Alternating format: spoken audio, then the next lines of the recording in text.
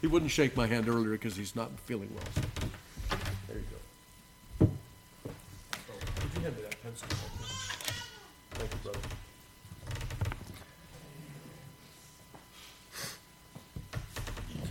If you would please turn with me to Psalm 16. We will be reading both Psalm 16 and 17 for our New Testament reading.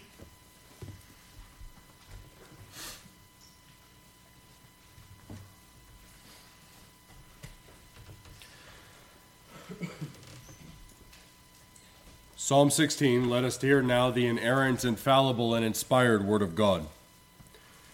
Psalm 16, Miktam of David. Preserve me, O God, for in thee do I put my trust. O my soul, thou hast said unto the Lord, thou art my Lord. My goodness extendeth not to thee, but to the saints that are in the earth, and to the excellent, in whom is all my delight. Their sorrows shall be multiplied that hasten after other gods. Their drink offerings of blood will I not offer, nor take up their names into my lips. The Lord is the portion of mine inheritance and of my cup. Thou maintainest my lot. The lines are fallen unto me in pleasant places. Yea, I have a goodly heritage. I will bless the Lord who hath given me counsel. My reins also instruct me in the night seasons. I have set the Lord always before me, because he is at my right hand, I shall not be moved. Therefore my heart is glad, and my glory rejoiceth. My flesh also shall rest in hope. For thou wilt not leave my soul in hell, neither wilt thou suffer thine Holy One to see corruption.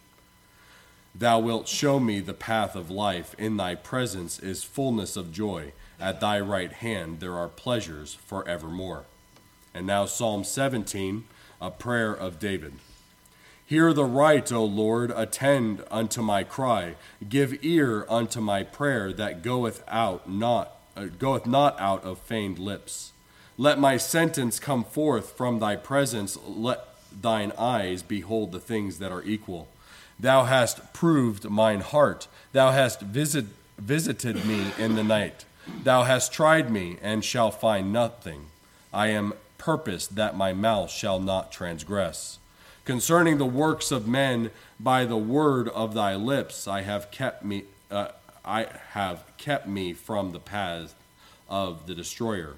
Hold up my goings in thy paths, that my footsteps slip not. I have called upon thee, for thou wilt hear me, O God. Incline thine ear unto me, and hear my speech. Show thy marvelous loving kindness, O thou that savest by thy right hand them which put their trust in thee from those that rise up against them. Keep me as the apple of the eye. Hide me under the shadow of thy wings. From the wicked that oppress me, from mine enemies who compass me about. They are enclosed in their own fat. With their mouth they speak proudly.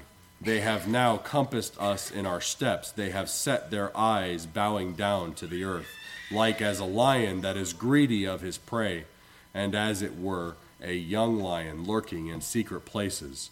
Arise, O Lord, disappoint him, cast him down. Deliver my soul from the wicked, which is thy sword, from men which are thy hand, O Lord, from men of the world, which have their portion in this life, and whose belly thou fillest with thy hid treasure. They are full of children, and leave the rest of their substance to their babes. As for me, I will behold thy face in righteousness. I will be satisfied when I awake with thy likeness. May God add his blessing to the reading and hearing of his holy word. Okay, so beginning in Psalm 16, we have a psalm written by David. It is there's no real historical occasion that is indicated by the psalm. David in this psalm seeks to commend himself to the care and protection of God, not for anything in himself, but because of the grace, mercy, and benefits he receives from God in Christ. We have this term in the title called a miktam. And miktam simply means a golden or a golden psalm. And so the idea here is that this is a psalm of great excellency, of great weight, of great glory, right? It is one of great worth. And surely we can say this about this psalm, Psalm 16, seeing as it reveals to us the resurrection of our Lord Jesus Christ as that foundational doctrine upon which we rest our hope of our resurrection. Okay, so as far as the exposition is concerned, we start out with David asking the Lord to preserve him. Preserve me, O God, for in thee do I put my trust. The idea of preserve here is the idea of keeping, guarding, protecting. It is the idea of not necessarily delivering him from any particular circumstance, but that constant need that we have for our Lord to keep us in the way, keep us away from sin and temptation, keep us on the path of life throughout the entirety of our lives and even into everlasting. And why? Because in thee, O Lord, do I put my trust. So while there is not a particular affliction in this psalm that prompts David's request to be preserved by God, it does give us something of an indication of what the whole tenor of David's life was and what the whole tenor of our life ought to be. David appeals to God in whom he exclusively puts all his trust. Preserve him throughout the whole course of his life. He prays that God would keep him in that way of life. So then David turns immediately to speak to his own soul, right? Now you notice that "O my soul" is in italics, but I believe that it is rightly added there. It is David saying to himself, reminding himself of this truth that he's about to go into. Now, what we see here first off is that David devotes himself to the honor and service of the Lord, that is Jehovah, as his Adonai, as his Lord. Right? This is the confession of everyone who puts their trust in him. We may not simply call God our covenant-keeping God and the author of our salvation without also calling him our Lord. And then the confidence that David has in the Lord does not come from anything that he has to offer. What David is doing here is he's saying that everything that I have that ties my relationship with the Lord is one-sided. It comes down, not up. I have in myself nothing to offer God, nothing to benefit him by. And so he is contemplating the divine nature, that God is eternal, independent, sovereign, all-sufficient. And if we think about God in this way, we must humbly confess that there is nothing that we can do in this world, nothing that we have, nothing that we are, that we can offer unto God to gain any purchase with him. He is eternally complacent in himself. All that we are, all that we have, and any good in us, we cannot think to offer him because we receive it from him.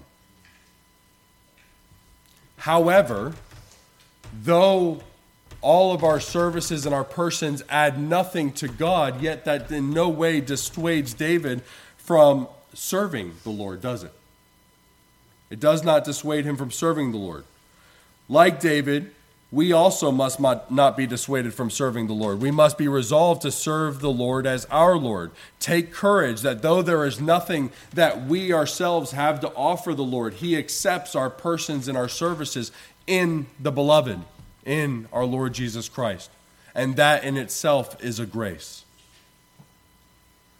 We do great honor to our God when we approach him in humility, recognizing that we are unprofitable servants, and at best we have but done what is our duty.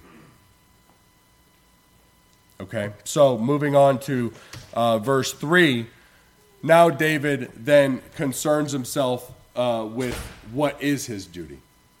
Having resolved his soul to the service of the Lord, David here expresses how that service is manifested. If God is our Lord, we must for his sake, extend our goodness to those who are his saints. Our service does not profit God, and so we manifest our love to God by our loving service toward those who are created after Christ Jesus, delighting in his saints. No sacrifice is more acceptable to God than for us to love and delight in his saints. Thus, it is in many places described as a sure manifestation of our love to God that we love the brethren. And it is a blessed promise that our Lord Jesus Christ gives in Matthew 10 when he teaches us that God will not forget the mercies that we bestow upon his beloved children, but instead accounts what is done to them as done to himself. So moving on to verse 4, David then turns to consider the opposite side of that coin, right?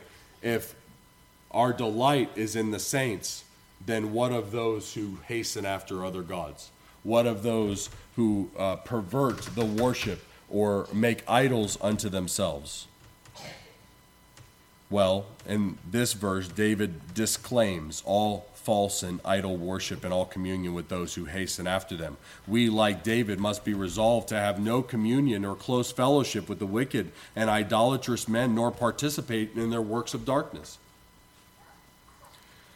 For all the services and all the energy that wicked men put into their religious practices, hastening after other gods, their sorrows are multiplied because they not only lose their substance in this life, offering their substance up to those who are no gods, but then they call down the miseries and wrath of God upon them.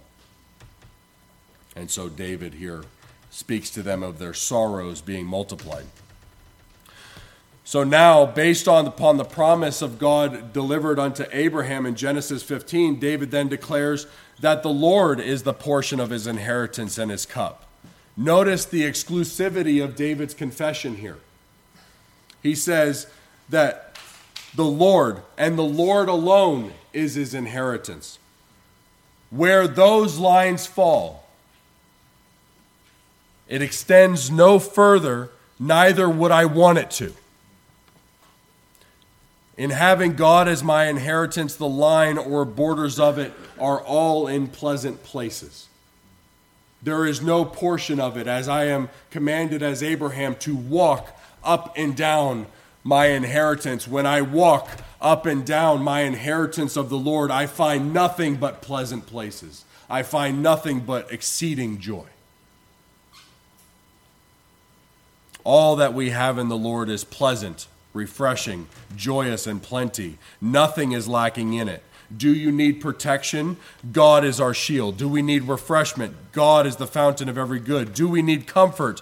God is the greatest of comforters. What need have we of more? One passage I pulled out to put in my notes of Matthew Henry, from Matthew Henry says, gracious persons, though they still covet more of God, never covet more than God.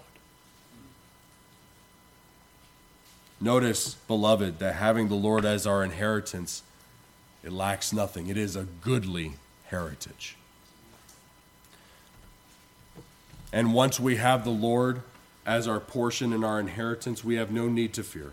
The Lord is the one who maintains our lot. He has promised himself to those who put their faith and trust in him, and none can separate us from the love of God in Christ, as we read in Romans 8. All right, so David then in verse 7 turns to bless the Lord and thank him for the grace that he has bestowed upon him. There is a recognition here that all that he has from the Lord is by his grace. He has counseled him, right? And what we're talking about here is not only counseled in his word, but also counseled by his spirit. That irresistible call that brings one into the possession of all of God's gracious benefits, and then that continued manifestation of our grace that keeps us in the way. And so by God working in him, both by his word and spirit, then he turns and says, my reins, my deepest parts instruct me in the night. How did that happen? Because David is conversant with the word. All right, so then as we move to 16, 8 through 11, I got to hustle here a little bit. He says that the Lord is always before me because he is at my right hand. So this last section here, we see in Acts chapter 2 and Acts chapter 13 by both Peter and Paul that these verses here are taken from this psalm as applicable to Christ. Now, some commentators have believed that this psalm exclusively applies to Christ. I don't think that's the case at all. I don't think we need to limit the psalm in that way. And so while it is perfectly applicable to Christ, there is no need to confine its application to him exclusively. There is a sense in which it is applicable to David and all those who put their trust in him, and I'll show you how.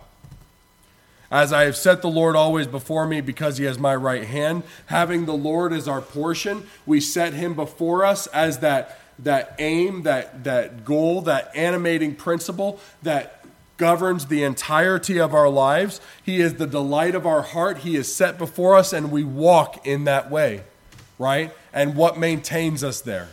The Lord is at my right hand. He is keeping me in that path. And so then he goes and says, therefore my heart is glad, my glory rejoices, my flesh also shall rest in hope. Notice that David's confidence is not bound up in his own faithfulness or constancy, but instead upon the strength of the Lord to sustain him. And having this strength then, having this confidence, his heart is made glad, his glory or his soul rejoiceth, and his flesh shall rest, though having suffered death, in the hope of the resurrection. And so David's confidence is, thou shalt not leave my soul in hell. That is, I will not continue to abide in the grave because, or as neither thy Holy One shall see corruption. So this is the same application that we have in 1 Corinthians 15, where Paul will say that if there's no resurrection from the dead, then Christ is not resurrected. Then our hope is lost. And we are but above all men most miserable. Right? Our hope of the resurrection is tied in to the resurrection of our Lord Jesus Christ. And so in that, it is applicable in Acts 2 and 13. All right, Psalm 17. I'll rush through this. Again, we have a Psalm of David. Many commentators on this psalm, as far as a historical occasion, have posited many different options. Most tend to agree that this psalm was written sometime during David's exile under the persecution of Saul.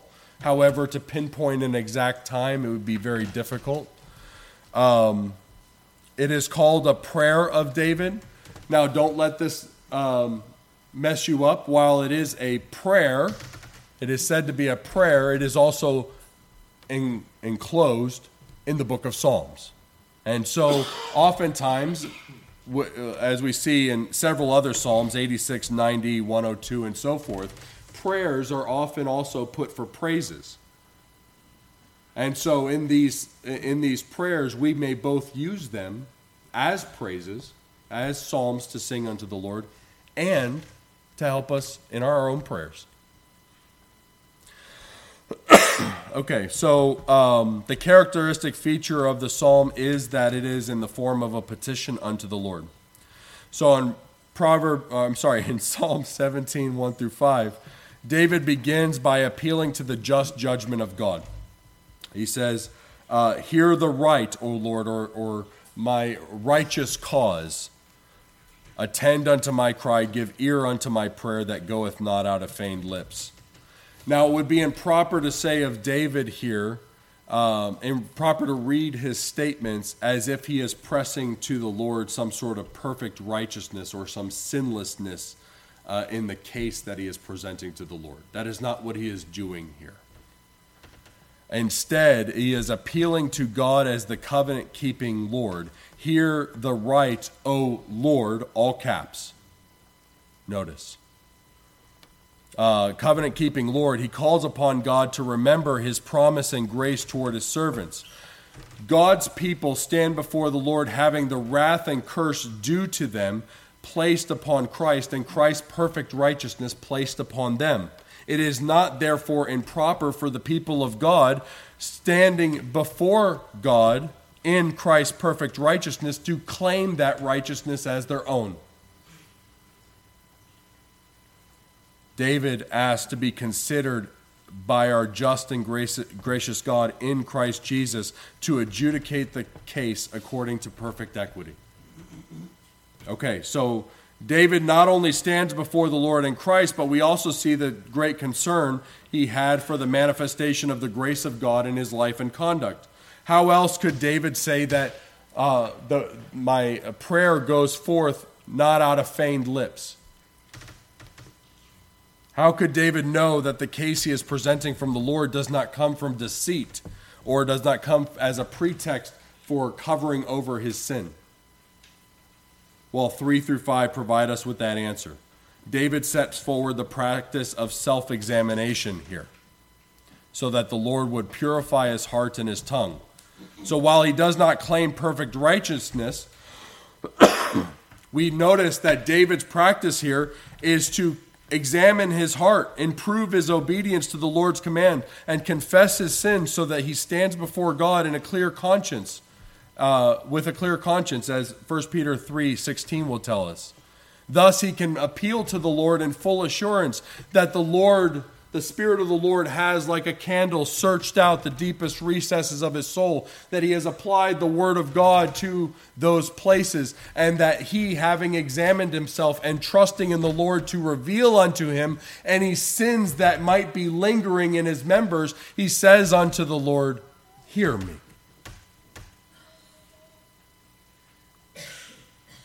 Notice how he presents his practice for examining himself. Thou hast proved mine heart. As a refiner would purge metal of dross, so the Lord has purged my heart of the dross of sin and wickedness. Thou hast visited me in the night, when all the other cares and concerns of the world are set aside, and I am in the silence of night. It is not silence in my soul, but I am communing with my soul, searching out the inmost parts, taking the candle of the Lord to it. Thou hast tried me and shalt find nothing. Since he has committed himself to the regular searching of the Lord and communion with him in his soul, he has confidence that he is innocent of the outward crimes he has been accused of and any inward malice towards his enemies. And such he can say, you will find nothing. Okay. So in verse 4, then he goes and says, I am purposed that my tongue shall not transgress. Having taken care of the spring inside, then he turns to the river, the stream that flows out of that spring, right? He turns to his tongue and he says, not that I have never, or that I will never sin with my mouth. That would have been presumption. But I have purposed never to sin with my tongue, that it shall not transgress. And so we find good reason why David communes with his heart under the watchful gaze of the Lord. He sets his heart before the Lord to be purified, because if the spring is pure, then the stream also might be pure. Then in verse 4, David will then turn to consider his activity, the actions and affairs of human life. He will say that by ordering his activities according to the word of thy lips, the word of God, we may walk in integrity before the Lord. He says that by the word of thy lips I have kept me from the paths or ways of the destroyer. Who is the destroyer here? I take it to mean Satan and all those that are under his dominion. All those that seek to embody that principle that drives Satan to destroy. Really what we see in Saul seeking to destroy him, Satan does as well. The way of sin are the paths of Satan, and they are those that lead to destruction. All those who walk in them are compassed about with misery and destruction. And so I have kept my ways from the prince of the power of the air. All right, so moving on to 6 through 15. Having presented to the case, his case for innocence to the Lord on account of faith, David now Having presented the case of his innocence, now he turns to present the case that is external to him.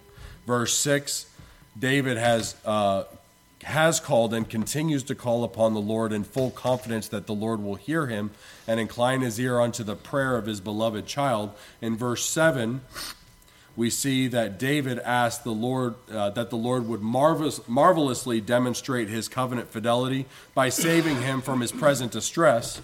And in verse 8, we see David speaking of God's great affection and tenderness to those who trust him, and ask that the Lord manifest the same in his present distress. He will use terms such as keep me as the apple or the pupil of your eye.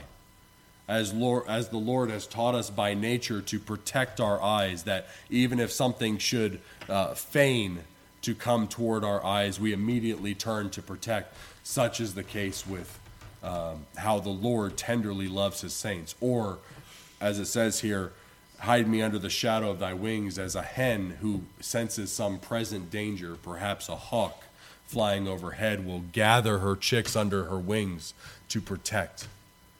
So we gather under the wings of our Lord.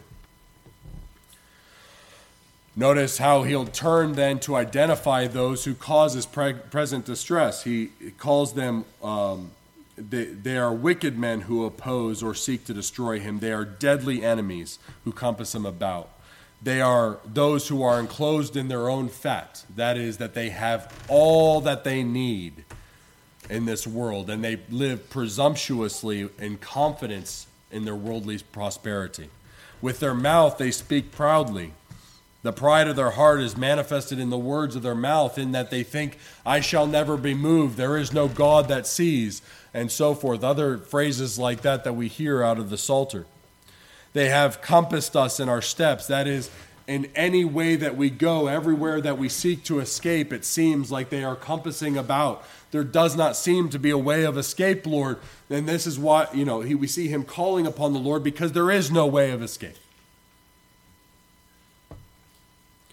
All right, and then they have set their eyes to bow down to the earth like a lion.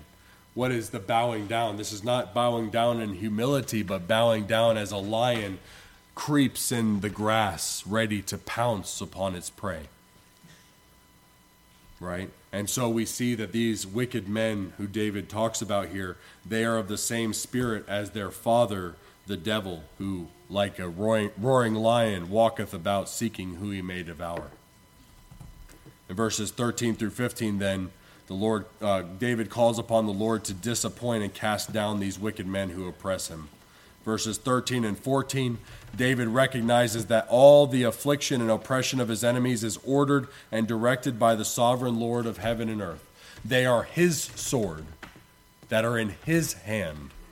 And just as quickly as the Lord may take out his sword, he can also sheathe his sword. Right? He can also destroy his sword. Right? There is no affliction or persecution that we suffer in this world that God has not ordered for his glory and our good. And while the wrath of man may glorify God, the remainder he shall restrain. Right? And so we can have confidence that although God may use wicked men to chastise and humble us for a season, they are bridled by the Lord who loves and cares for us.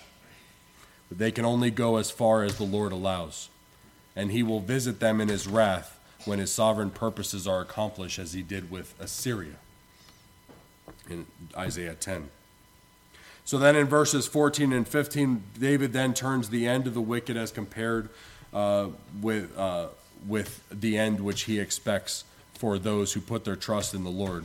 What's interesting here is that they have their portion in this life, and whose belly thou fillest with thy hid treasure. They are full of children, and they leave the rest of their substance to their babes. What is it saying here? They have everything they want in this life. They are living, if I may take the phrase, their best life now. And they are satisfied that not only are they filling this life, but they have something to leave to their children and their grandchildren. But that is the end of their hope. But then David turns and he says, but the end of the righteous is far better. David has confidence that even though he should meet with death, there is something better for him after death, namely the resurrection, when he shall behold thy face in righteousness, when I shall be satisfied, when I awake in thy likeness. David is not simply talking here about after death, that intermediate estate. He's talking about the resurrection, when he will be glorified, remade in the likeness of God. And that is his hope. And so these two psalms are tied together based on that hope of the resurrection. Thus ends the reading then of 16 and 17 of the book of Psalms.